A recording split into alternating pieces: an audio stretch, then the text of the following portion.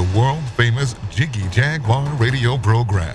Raw and uncut, Jiggy Jag, you know how he do it. You know what I'm saying? Keeping it all the way live. Broadcasting live from Hutchinson, Kansas. Well, I'm sitting here with a linguist. I had no idea.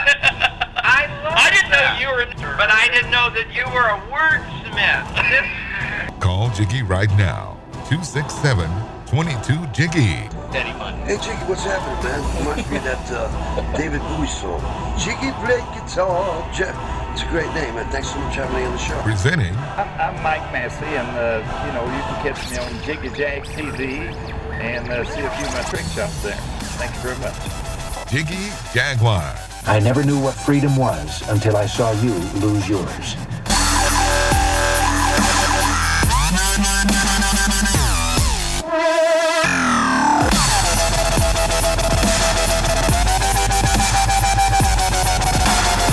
I hope we have both of them. I hope we have both of them. We have our hour number 3 kicking off. Very interesting.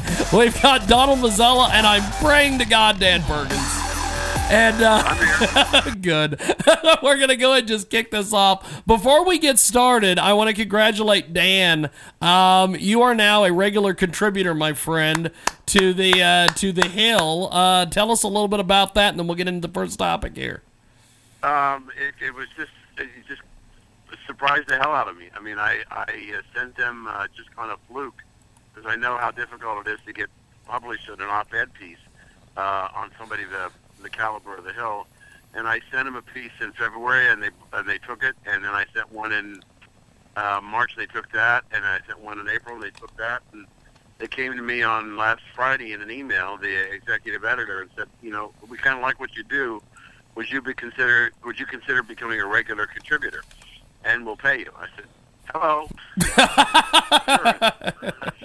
I can do that. Congratulations. Thank you. So what I'll be doing commentary of my choice every other week to start with, and they may come to me and ask me to write some commentary on something that they want to build a robust position around, and they'll look for opportunities to cross-pollinate it on the various areas of thehill.com. So, in fact, we're going to talk about what I'd like to start about is something that didn't go to thehill.com, because it might be a little too controversial for them, but I think it's conservative enough for our show. And then I want to talk about one that's going to be published probably next week on Medicare.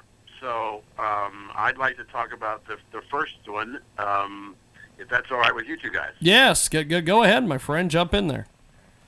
As you know, that I have a 40-year background in investments, and that's 40-year background in analytics, analyzing situations. And I think Don has said to me on a number of occasions, I do my research, and it's sometimes it's compelling. So let me tell you about this piece. The United Nations committee out of the Security Council, there's a committee on international terrorism and security. Last year, in the fall, they issued an interim report that said there are currently 80 nations who are sending people, or people from 80 nations, are going to the Middle East to fight against the United States and the coalition. Now, the president supposedly was going to have a coalition of 60 nations, and if you do a Google search and try and figure out who the 60 are and what they're contributing, it gets a little foggy. But last week, the same UN Council issued a new report and said it's now 100 nations have citizens going to the Middle East to fight with ISIL and Al-Qaeda, which means that the terrorists have done a better job of organizing a coalition than the President of the United States has done in organizing a coalition, by almost double. And if you look at the relative contribution by many of the organizations in the coalition, you're going to find it is more than double. So I began to look at that. I said, wait a minute, what the hell's going on here? So let me give you some statistics. The FBI has indicated that they believe that there are thousands upon thousands of American young people who are being recruited for ISIL and Al-Qaeda in the United States, either to stay here or to go overseas and fight. Now, in the first 5 months of calendar year 2015, where we have active duty troops in Afghanistan, a grand total of 3 soldiers have been killed. American soldiers have been killed since the beginning of. Now, one of the other departments of the government, the Attorney General, Treasury, they reported that at the end of May, January to the end of May, the city of Chicago had 990 shootings. So it seemed to me that maybe the Al-Qaeda operatives were doing a better job killing Americans in America than they are killing them in Afghanistan. That's a scary thought, that we have in one American city 990 citizens that were shot, 360 of them were killed, that after the Baltimore riots, there have been more people killed that have been killed almost on a year-to-date basis in Baltimore. And what we have is a situation that is a reflection, because if you listen to the protesters in Baltimore, they were different in their rhetoric than the people in Ferguson. While there were some people talking about the death of Mr. Gray, and we still don't know how he died, or if in fact any of the officers were responsible, that hasn't been decided. But what I am saying is that we have a situation where the rhetoric has changed. And the rhetoric is, I believe, is because we have a black mayor, a predominantly black city council, a black chief of police, and a black prosecutor. They could not play the race card. What's happening is that in the 100 nations that are seeing their citizens leave, and the thousands upon thousands of American young people who are being recruited from the inner city poor, because there is no hope anymore. I think that the black American youth have really run the gauntlet of saying, you know, I'm not anybody's slave anymore. I don't want the government to continue to pay me. What I would really like to do, and I heard this time and time again, I'd like to have a job. There's a certain amount of honor and dignity in having a job, but the unemployment rate of young people in the inner city is huge. It's almost 50%. When you couple that to the other places in the world where poverty abounds and there's political chaos, the message from ISIS to those young people: come and join us. We'll give you a goal. We'll give you hope. We'll give you an opportunity to make a statement, to do something, and we'll pay you. And as a result, they are kind of like the Pied Piper. The message that they have is a better message than we have in the Middle East, or no message. And so what's happening, we're converting people in the United States either to go to the Middle East and fight, or begin to fight in the in the United States. Another article today in the paper about Muslims out of Minneapolis, Minnesota, attacking churches. And so what's happening here is that I think that the continuation of tremendous unemployment in the black community, a compounding effect of lack of personal dignity, hope, and growth, is now coming home to roost big time. And our young people, especially inner city young people, are extremely vulnerable to the rhetoric and to the mystery and the romance that the ISIL and the imams and everybody else are trying to get them to convert them to Islamic terrorism. And I think it's a very, very serious problem. And when we have in a 5-month period, 990 American citizens are shot 99% of the time by other American citizens of the same color. It's a terrible thing that's happening in our country, and it's tearing it apart. And we don't talk enough about the problem of what's happening in leadership in the communities, how dependent they have become upon the government, and that train has left the station. I think in many of the communities, the people want jobs. They want to have a sense of dignity, a sense of pride. And as long as we're going to continue to do that, of providing stuff or trying to provide stuff to buy them off, we're going to have unrest in the United States. Only this time, the unrest is being captured by our enemies who are converting our American young people to the terrorist side. Well, you raised some interesting issues, Dan. I'd like to frame my thoughts by saying, A, I hope you're wrong. You may be right. You can lay the blame squarely on our educational system. We have not educated these blacks. We have not educated the inner city. I sent both of you, but Dan, yours bounced for some reason. A very interesting speech by a principal in Denver. Yep. It was a fantastic piece. He was on the stage with some other people. I'm going to reach for the article now, only to point out. Let's see. Well, I'll find it, but the main point I want to make is we have had for the last almost 10 years relatively no growth in positions open, entry-level positions for the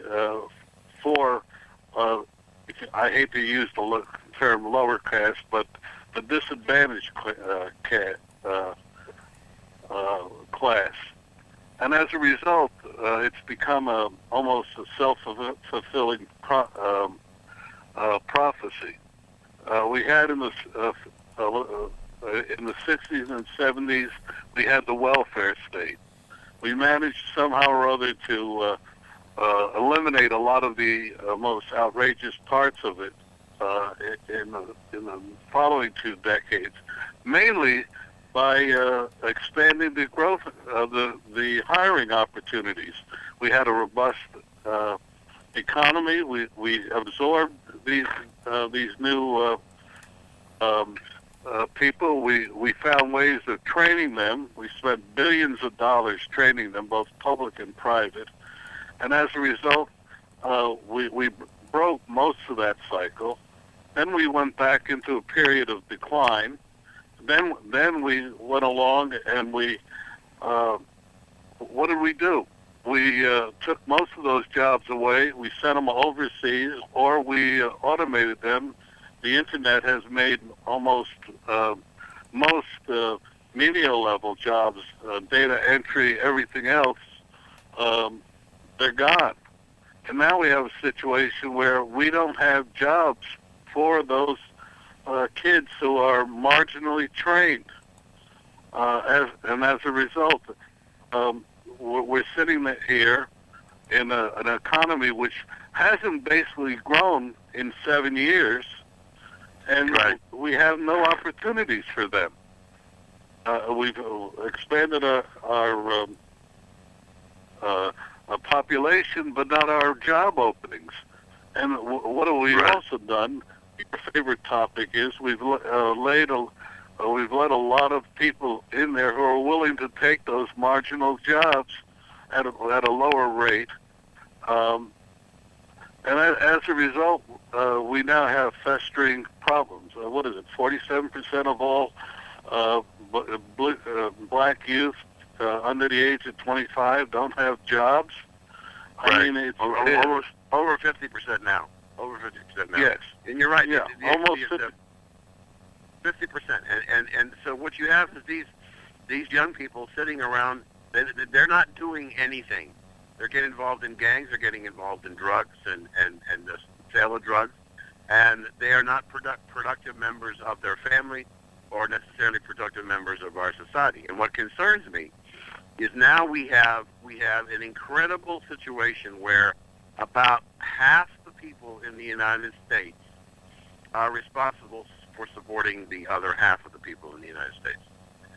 And I'm concerned that if it goes much more than that, we're going to find ourselves in a situation where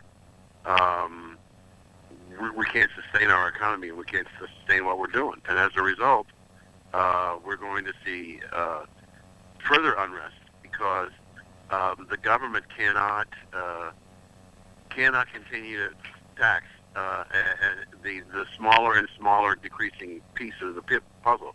But I do want to ask you, Don, and I got a sense from hearing Jim that he also heard or saw that speech. Tell us about the speech. What did the man say? Well, it was really fantastic. He said it on TV, and everybody. I'm looking for the piece, and I'm sorry. Was he black? I'm not fine. Here it is. Basically, he took over as principal of a school, of a high school, and then let me just give me 1 minute to find this because it was a wonderful piece, and he laid out what it was going to be like. What it was going to be like, the school was going to be like, and he said, just give me a minute to find Well, this. let's do this. We need to take a break. We will come back and we will chat with Donald Mazzella, Dan Perkins. We'll cover the Colorado speech, and then we'll cover our next topic coming up here on the big program. Let's play.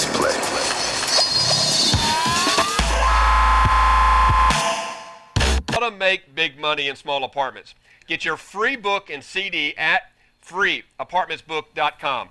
That's freeapartmentsbook.com. This is the Jiggy Jaguar Radio Show. We are back here on the big broadcast. We've got Donald Mazzella with us today, also best-selling author Dan Perkins, and I can also say contributor to thehill.com's Dan Perkins, which sounds awesome. And both of them are on the telephone. Now, Don was talking to us before the break about this speech that was given out in Colorado. Give us more details on this, Don. Well, okay. Well, it was sent to me by someone that said this principal, Dennis Prager of Colorado, that's his name, along with Sarah Palin and Tom Brokaw were on TV. I can't tell you where.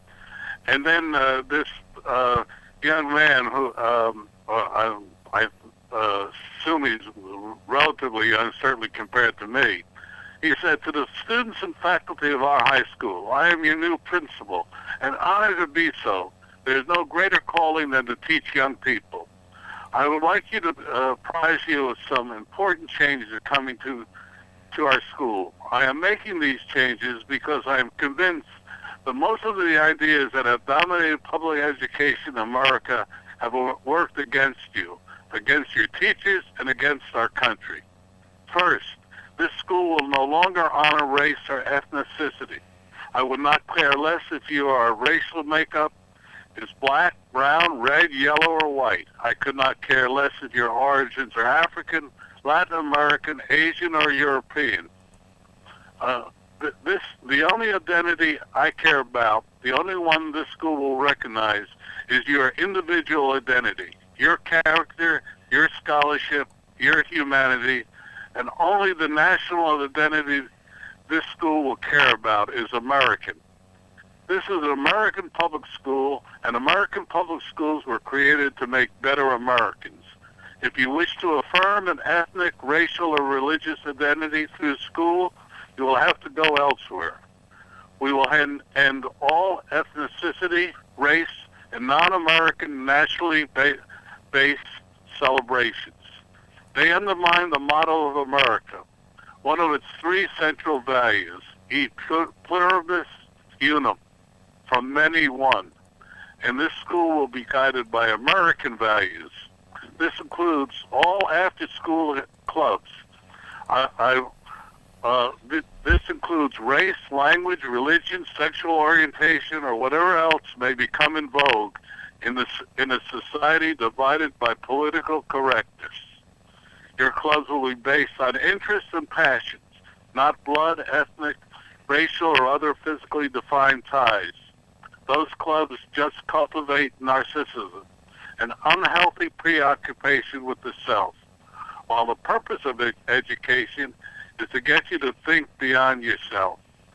So we will have clubs that transport you to the wonders and glories of art, music, astronomy, languages languages you do not already speak, carpentry, and more. If the only extracurricular activities you can imagine being interested in are those based on ethnic, racial, or sexual identity, that means that little outside of yourself really interests you. Second, I am uninterested in whether your English is your native language. My only interest in terms of language is that you leave this school speaking and writing English as fluently as possible. The English language has united America's citizens for over 200 years, and it will unite us at this school. It's one of those indispensable reasons this country of immigrants has always come to be one country. And if you leave this school without excellent English language skills, I would be remiss in my duty to ensure that you'll be prepared to successfully compete in the American job market. We will learn other languages here. It is deplorable most Americans only speak English. If you want classes taught in your native language rather than English, this is not your school. May I go on? Because this is a really fantastic piece. Yeah, go ahead, Don. Keep talking. Yeah. Third, because I regard learning as a sacred endeavor, everything in this school will reflect learning's elevated status. This means, among other things, that you and your teachers will dress accordingly. Many people in our society dress more formally for Hollywood events than for church or school. These people have their priorities backwards. Therefore, there will be a formal dress school at this school. Fourth, no obscene language will be tolerated anywhere on this school's property, whether in class, in the hallways, or at athletic events. If you can't speak without using the F word, you can't speak. By obscene language, I mean the words banned by the Federal Communication, plus epithets such as, I can't say the next one, even when used by one black student to address another black, or another one I can't use but it rhymes with which, even when addressed by a girl to a girlfriend. It is my intent that by the time you leave this school, you will be among the few your age to instinctively distinguish between the elevated and the degraded, the holy and the obscene. Fifth, we will end all self-esteem programs in this school. Self-esteem will be attained in only one way, the way people attained it until it decided otherwise a generation ago, by earning it. One immediate consequence is that there will be one valedictorian, not 8. Sixth and last. I like that one. I like that one a lot. Well, you're going to like this too. Sixth and last, I am reorienting the school towards politics and away from politics and propaganda. No more time will be devoted to scaring you about smoking and caffeine, or terrifying you about sexual harassment or global warming. No more semester will be devoted to condom wearing and teaching you to regard sexual relations as only or primarily a health issue. There will be no more attempts to convince you that you are a victim because you are not white, or not male, or not heterosexual, or not Christian. We will have failed if any of you graduate this school and does not consider him or herself inordinately fortunate to be alive and to be an American. Man, this is the one I love best. Now, please stand and join me in the Pledge of Allegiance to the flag of our country. As many of you do not know the words, your teachers will hand them out to you. I just thought it was a fantastic piece. You know, and I hope you'll post it on your website. Oh, definitely, definitely. I will. You know, sure. Yeah. The other comment was this guy should be running for president. I can believe that. But what I like about what he's saying is that he has really captured what I would call the negative essence of the American public school system today. And I think part of that not only deals with our elementary and secondary, but I think there's a great deal of what he's talking about in our colleges and universities. Absolutely. And that we forget that it is the freedoms that other people have died for that has given us the ability to live here and have the opportunity to prosper if we want to work hard. But I think we have become so divided, so subdivided in so many sections and sects and ethnicity. It just seems to me that we forgot we are Americans first, and Americans. And this is when we talked about this a couple of weeks ago when I was in Texas, where we have the Spanish-speaking radio stations and television stations and newspapers. We've got a Spanish airline guide in the American Airlines. English is the language of this country. I realize it's not the official language of this country, but it is the language of this country, and we are not teaching, in my opinion, the children in school our history, and it's like it's irrelevant. It's more important to talk about sexual orientation and everything else as opposed to understanding where it is we as a nation came from, who brought us there, and what are our responsibilities going forward. So I'd be happy to put it on. I mean, I wish there were more principals who had the courage to challenge the union to say what's going on. And I think it's wonderful that he did it. And again, I would agree with you. He probably should be running for president, but he probably won't. But it was a wonderful piece. He'll probably be out of a job. He'll probably be out of a job tomorrow because somebody will probably protest.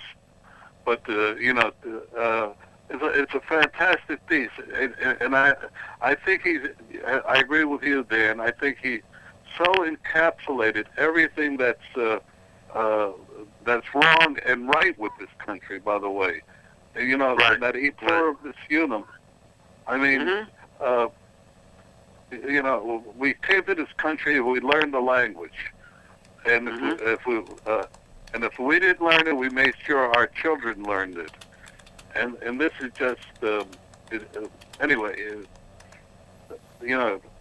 Sometimes it's better just to shut up and let something else speak for itself. And I think this stuff. No, I agree. Absolutely, I agree. Well, do we have time for one more quick subject? We need to take one more break. Then we'll come back and wrap it up, and we'll do one more quick segment with you guys. We've got more coming up with Donald Mazzella and Dan Perkins of TheHill.com. We've got more coming up here in our big program.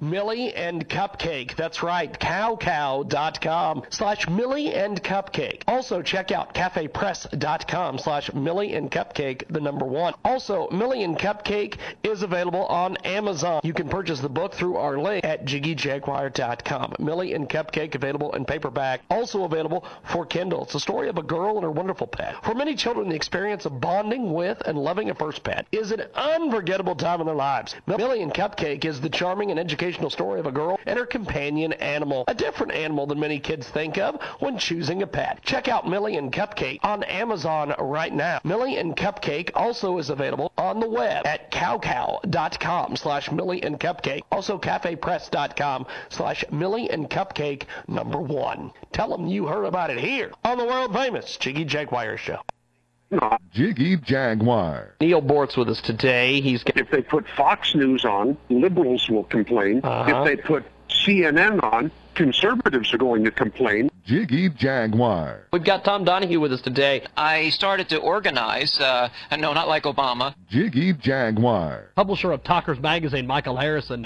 And it's a lot of fun, and it's very informative, and it does a lot of things. One, it's www.jiggyjaguar.com.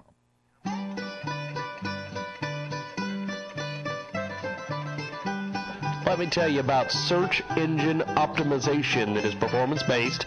It is SEOgame.com.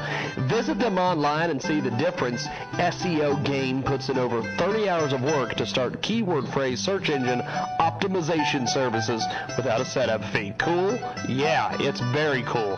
If you don't like your results, you can opt out at any time before 30 days without paying a dime. At the end of 30 days, your first payment is due and you get billed monthly thereafter. 5 keyword plans begin at $200 a week. 30 keyword plans begin at $500. If you want your business to grow, you need to get SEO Game performance-based. SEO. Go to the website right now, SEOgame.com. That's SEOgame.com.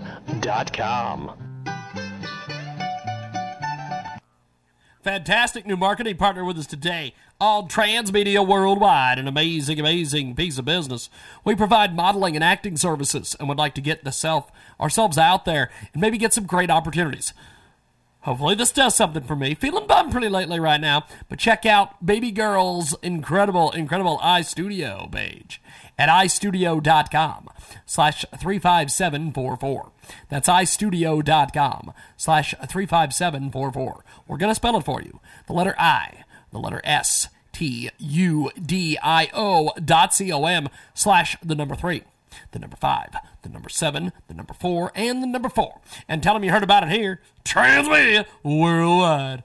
Out Loud Minute. The Out Loud Minute. Surveillance drones, spyware hidden in your laptop, email intrusion, and now your cell phone may be targeted by a Cessna 172. This is Malcolm Out Loud. Well, the U.S. Justice Department oversees a program that indiscriminately accesses large amounts of cell phone data, including identifying information and your general location, by using Cessna airplanes high in the sky. Well, the American Civil Liberties Union says it's inexcusable and it's likely, to the extent judges are authorizing it, that they have no idea of the scale of it. Well, the U.S. government spying on American citizens has been a hot topic as of late. Some Americans are comfortable with the concept. Others are outraged. Sure, some would say if it helps them get the bad guys. Well, the bigger problem is no one knows what the government's doing with the information. Furthermore, integrity, confidence, and trust are no longer in the government handbook or dictionary. And you can get the rest of the Out Loud truth back at malcolmoutloud.tv. Get your home organized, 40% off and free installation. ClosetsByDesign.com. 24/7,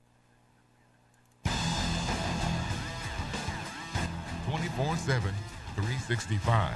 The number 2 internet radio program according to TalkStreamLive.com. This is the Jiggy Jaguar Radio Show. We are back here on the big broadcast, coast to coast, border to border, 47 minutes after the hour. Donald Mazzella with us today and Dan Perkins. Now, we've got one final segment here, gentlemen, for this week. What do we want to cover in this next segment? I want to talk about what's going on in healthcare. Okay. Right now, I'm 70 years old. Don's a bazillion years older than me. We're both covered by Medicare, and Medicare, while it's a federal program, it's administered on a state basis. So what's going on is that there's a situation happening right now, which I think it's insane. Many times we have pharmaceutical companies that deal with catastrophic illnesses, and they treat the symptoms they can't cure. So there's not a lot of curing going on. For example, right now, if you contract HIV, and there are about 1.2 million people in the United States that have HIV, according to the Center for Disease Control, the cost of treatment over the life expectancy is about $600,000 with no cure. And that $600,000 is money that can be paid for out of Medicare. Now we have two companies, Gilead Health Science and ABV, a spinoff from Abbott Laboratories, both who have created drugs to treat hepatitis C, that they can treat people in approximately 12 weeks who have hepatitis C infections and cure them. Not treat them, cure them at the rate of 95 to 90%. So they can take a person who has HIV or has hepatitis C, and they, through their medication, they can cure them in 12 weeks worth of treatment. Now that's now based on a discounted basis about $50,000. And what's happening recently in the state of Wisconsin, for example, they said, well, it costs too much money, but what we're going to do is we're going to wait till you get really sick, and we're only going to treat the real sick people. We're going to let them continue to spend money all the time until they get sick to the point that then they can put the person on the two drugs that others to come and cure them. And it seems to me that we're, as Don said, as we and I talked about it, the death panels are deciding. We know we have a drug. We know that the $40,000 to $50,000 cost of the drug creates a situation where you can eliminate the treatment and a possible liver transplant, which is about $300,000. Eliminate all that by a drug treatment for about 12 weeks for a total of $50,000. So it's much cheaper in the long run. Problem that I have concern about is that I believe that the drug companies are going to come up with a cure for either cancer or heart disease or something, which is going to change dramatically the death rates of the United States. And I say in this piece, let's say that Merck comes up with a cure for breast cancer for women, but in order to recoup their cost and to make a reasonable profit, the treatment's going to cost $250,000. Well, if Medicare doesn't have the money to pay a $50,000 treatment, they sure as hell aren't going to have the money to pay a $250,000 cure, even though you have radical mastectomy and all these different treatments that could simply postpone but not necessarily always cure the illness.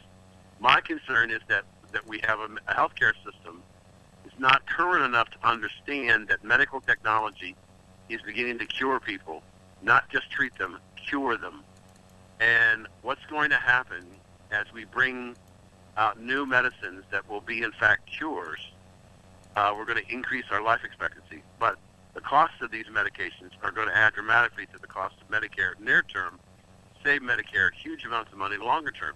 But the politicians say no. And now you've got bureaucrats in the states who are not doctors who are making decisions about who's going to get the cure first. And I think there's something fundamentally wrong in the medical system, in the government system, when bureaucrats are deciding who's going to get cures, not treatment, cures. I couldn't agree more, and there's another extension of that we've talked about, which is that now they're starting to look at your lifestyle.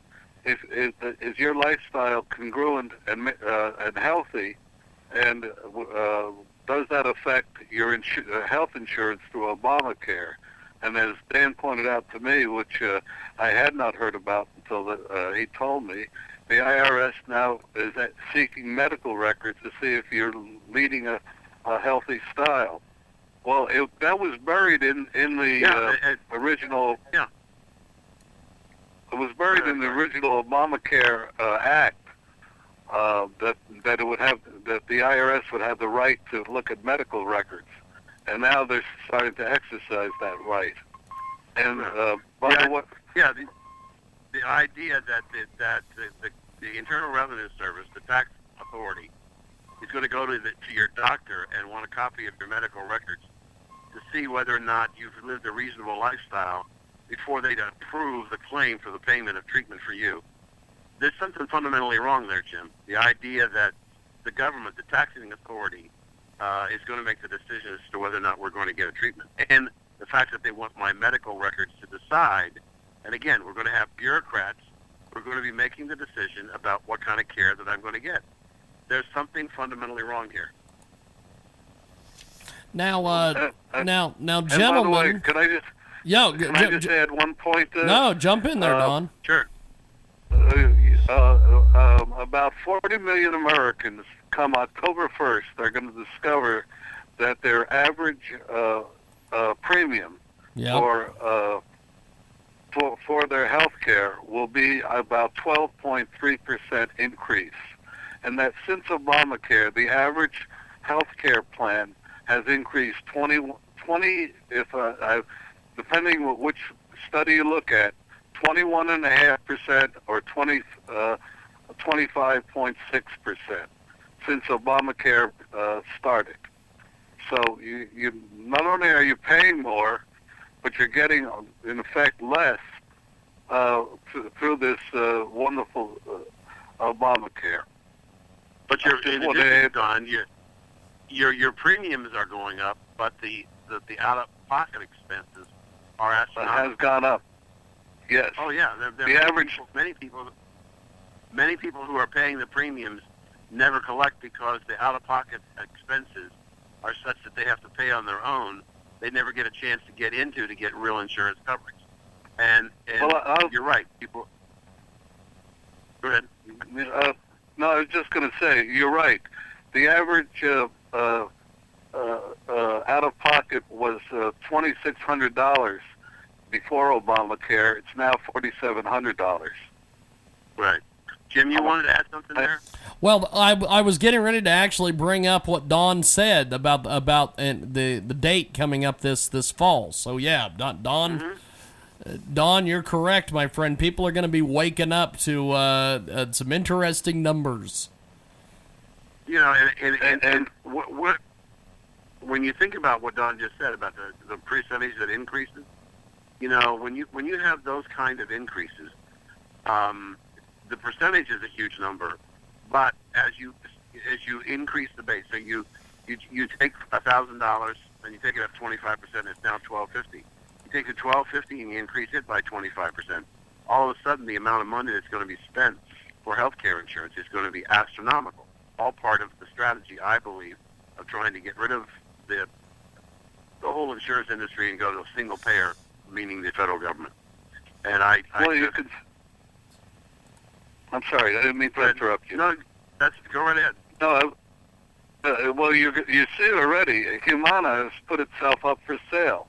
I mean, you're going to see a consolidation in the industry. But I think the most telling was the notice that the insurance companies told Congress and their state commissioners that they have no idea how to predict 2016 medical usage, the usage on their premiums. So that's why they're going to a higher one, because they simply do not know. Everything has been thrown, all the actuarial tables have been thrown for a cocked hat by everything that's going on here.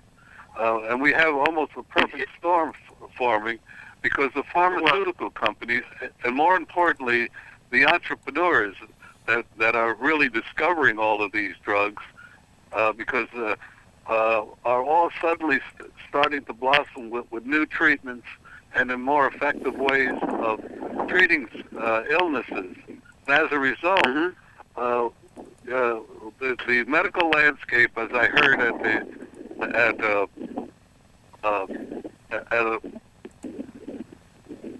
I'm hearing wind someplace.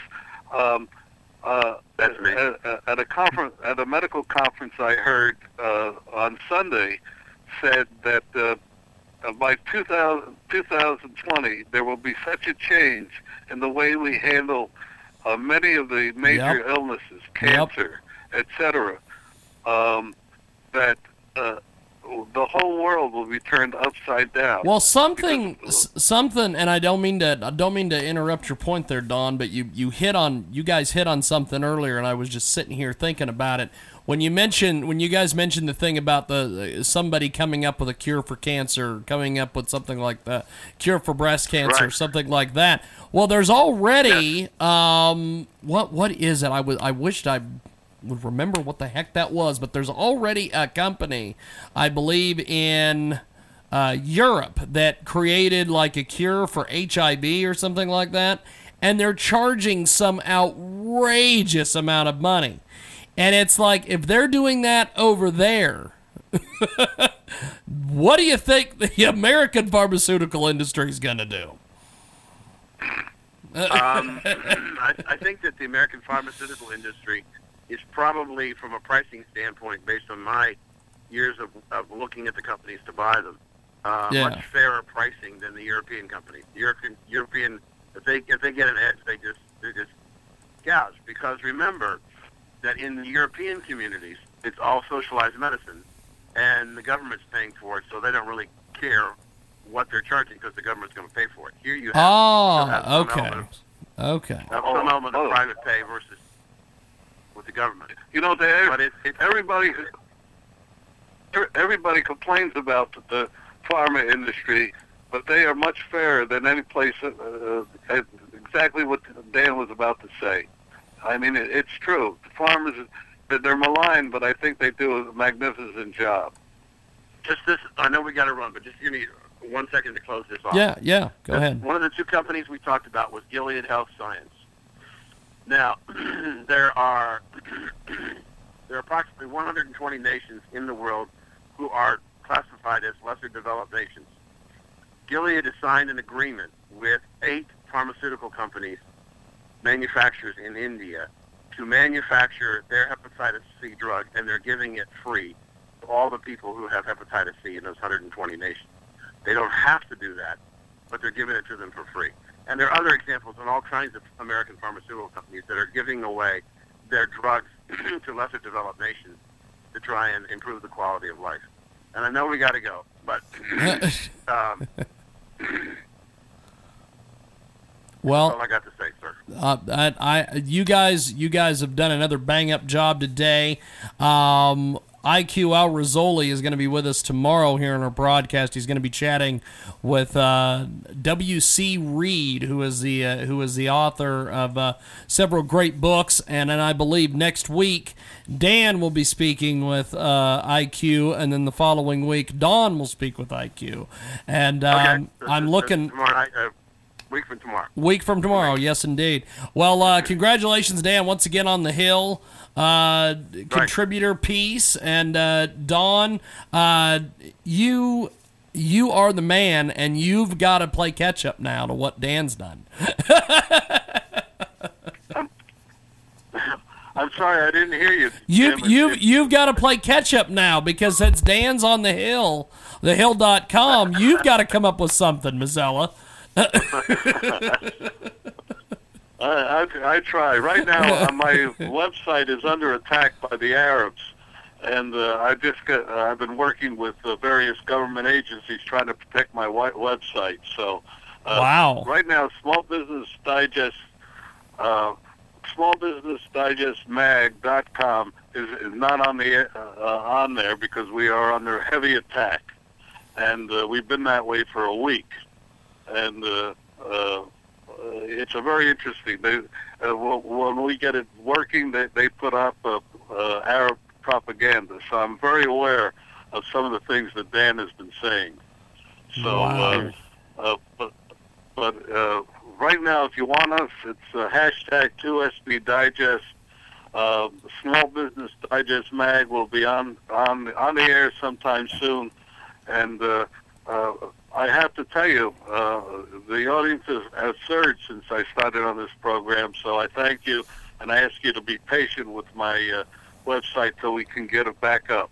Well, definitely. Well, gentlemen, we will talk to you guys next week. Have yourself a good week. We'll talk soon. Thank you, sir. Take care. Thanks, gentlemen.